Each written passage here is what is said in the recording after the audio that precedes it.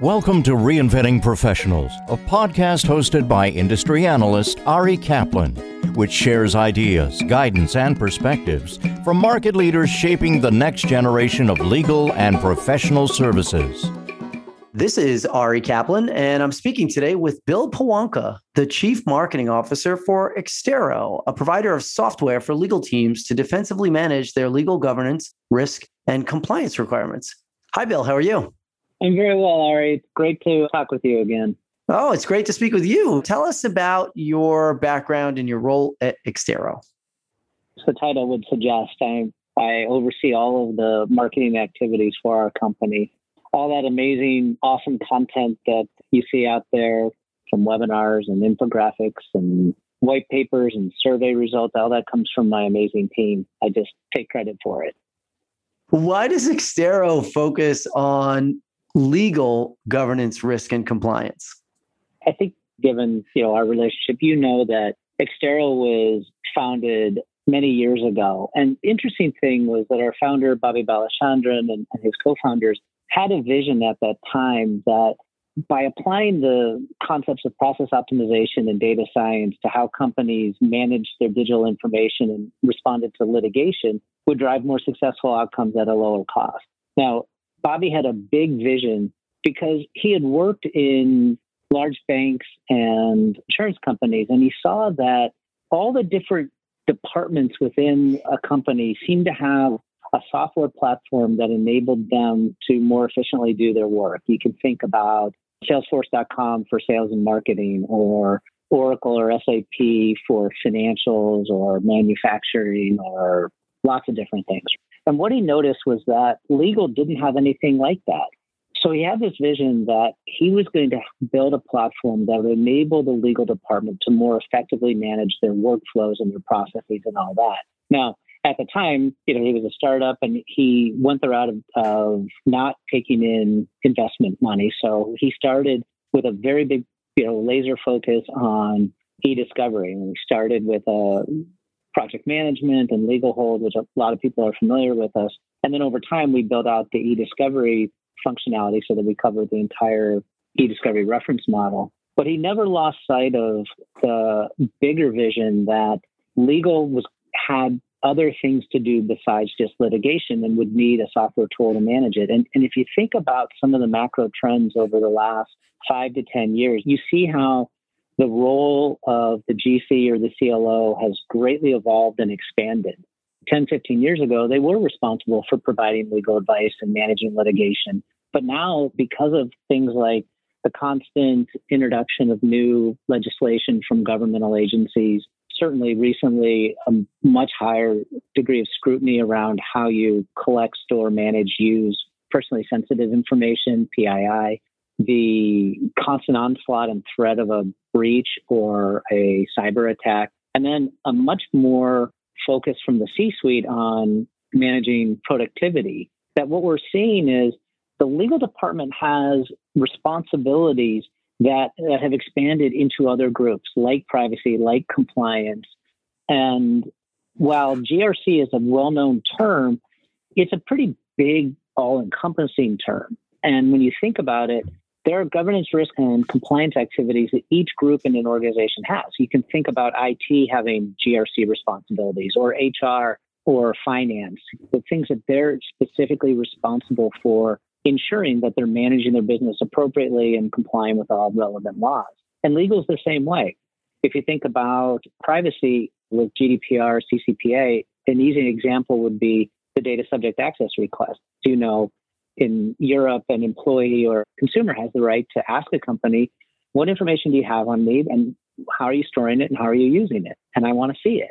So that initially was thought of as a privacy responsibility, but it doesn't take a lot of thinking to realize that once you collect that request and you funnel it to the right person, they now need to go find the data, collect the data, review the data, redact out any data that's not related to them specifically, and then produce it back out to them. Well, that's e-discovery. And then, so you've got privacy and legal converging, but what if the person says, well, I want you to delete it?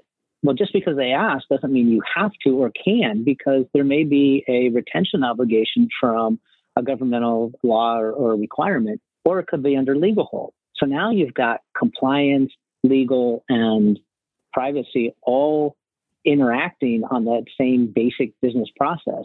And so when we talk about legal GRC, we're talking about the specific tasks and activities like e-discovery, like data subject access requests, like responding to reporting or notifying the appropriate authorities in the unfortunate case of a data breach. These are the responsibilities of people that report into legal.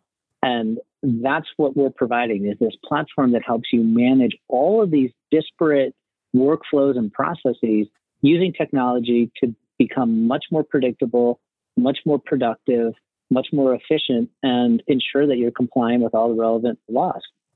The company recently launched Extero Review. How does that align with the mission you just discussed?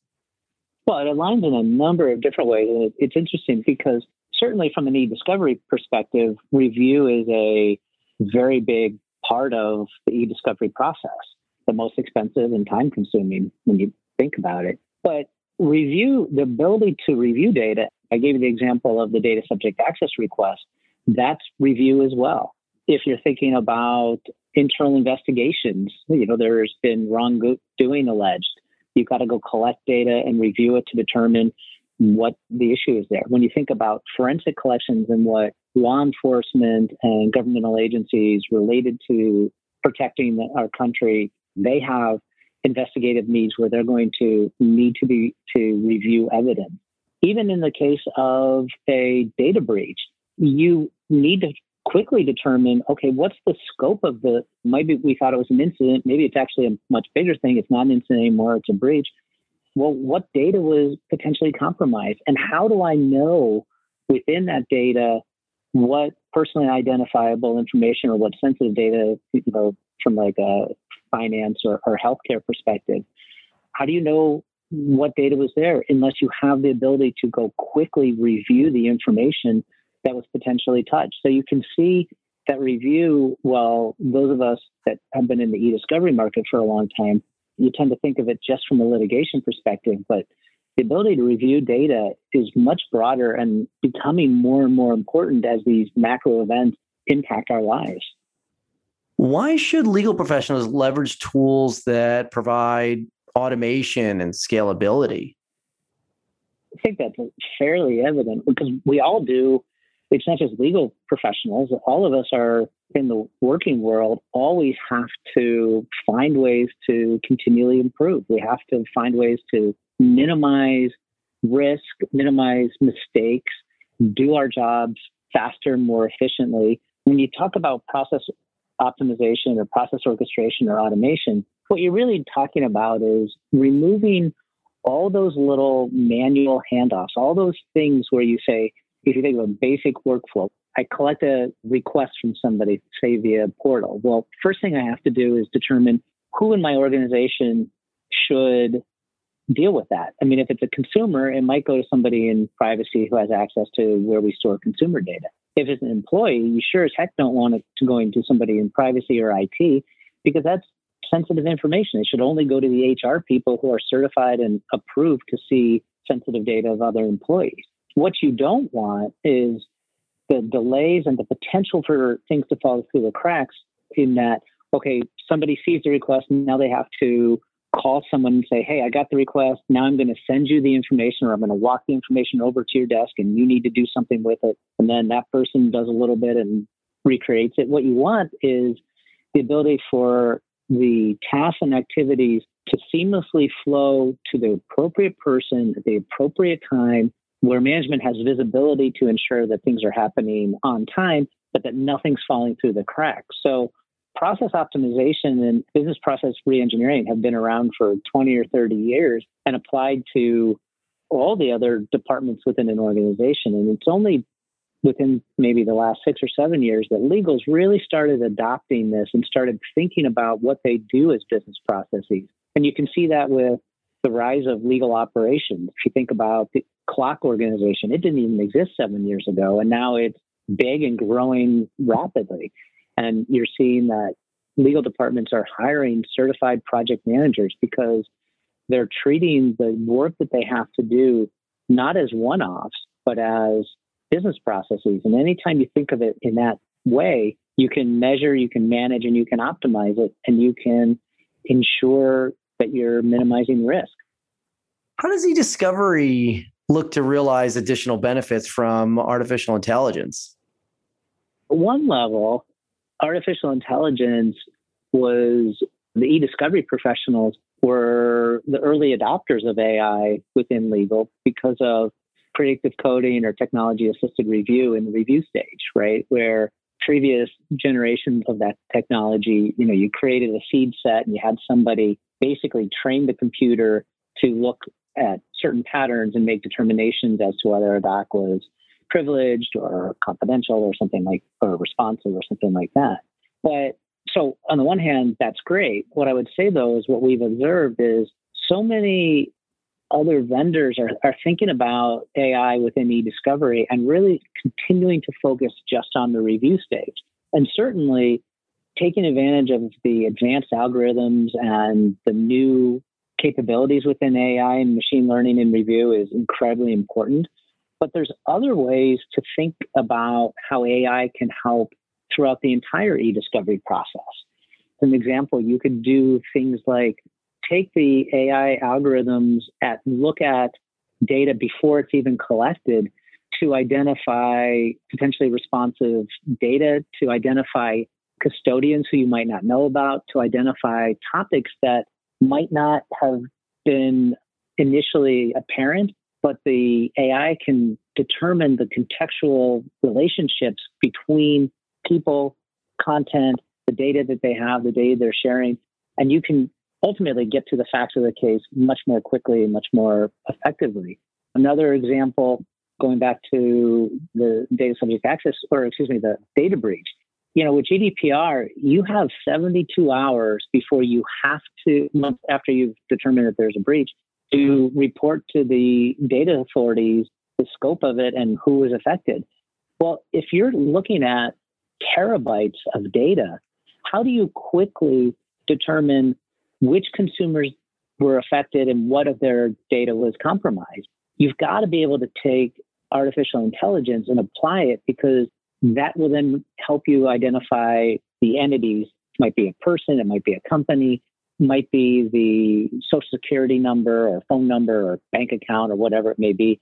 AI can go find that information, tie it together, take a table that might just hold account numbers and intelligently link it to the individual that it relates to. AI can be used throughout all of these different areas. And it's one of the things that Extero is doing is we're looking at the eDiscovery process and saying, where can we infuse AI across all of it, from identification, preservation, collection, review, et cetera. We shouldn't be thinking about AI just as we're going to help the reviewer do his or her job. It's important, but it shouldn't stop there.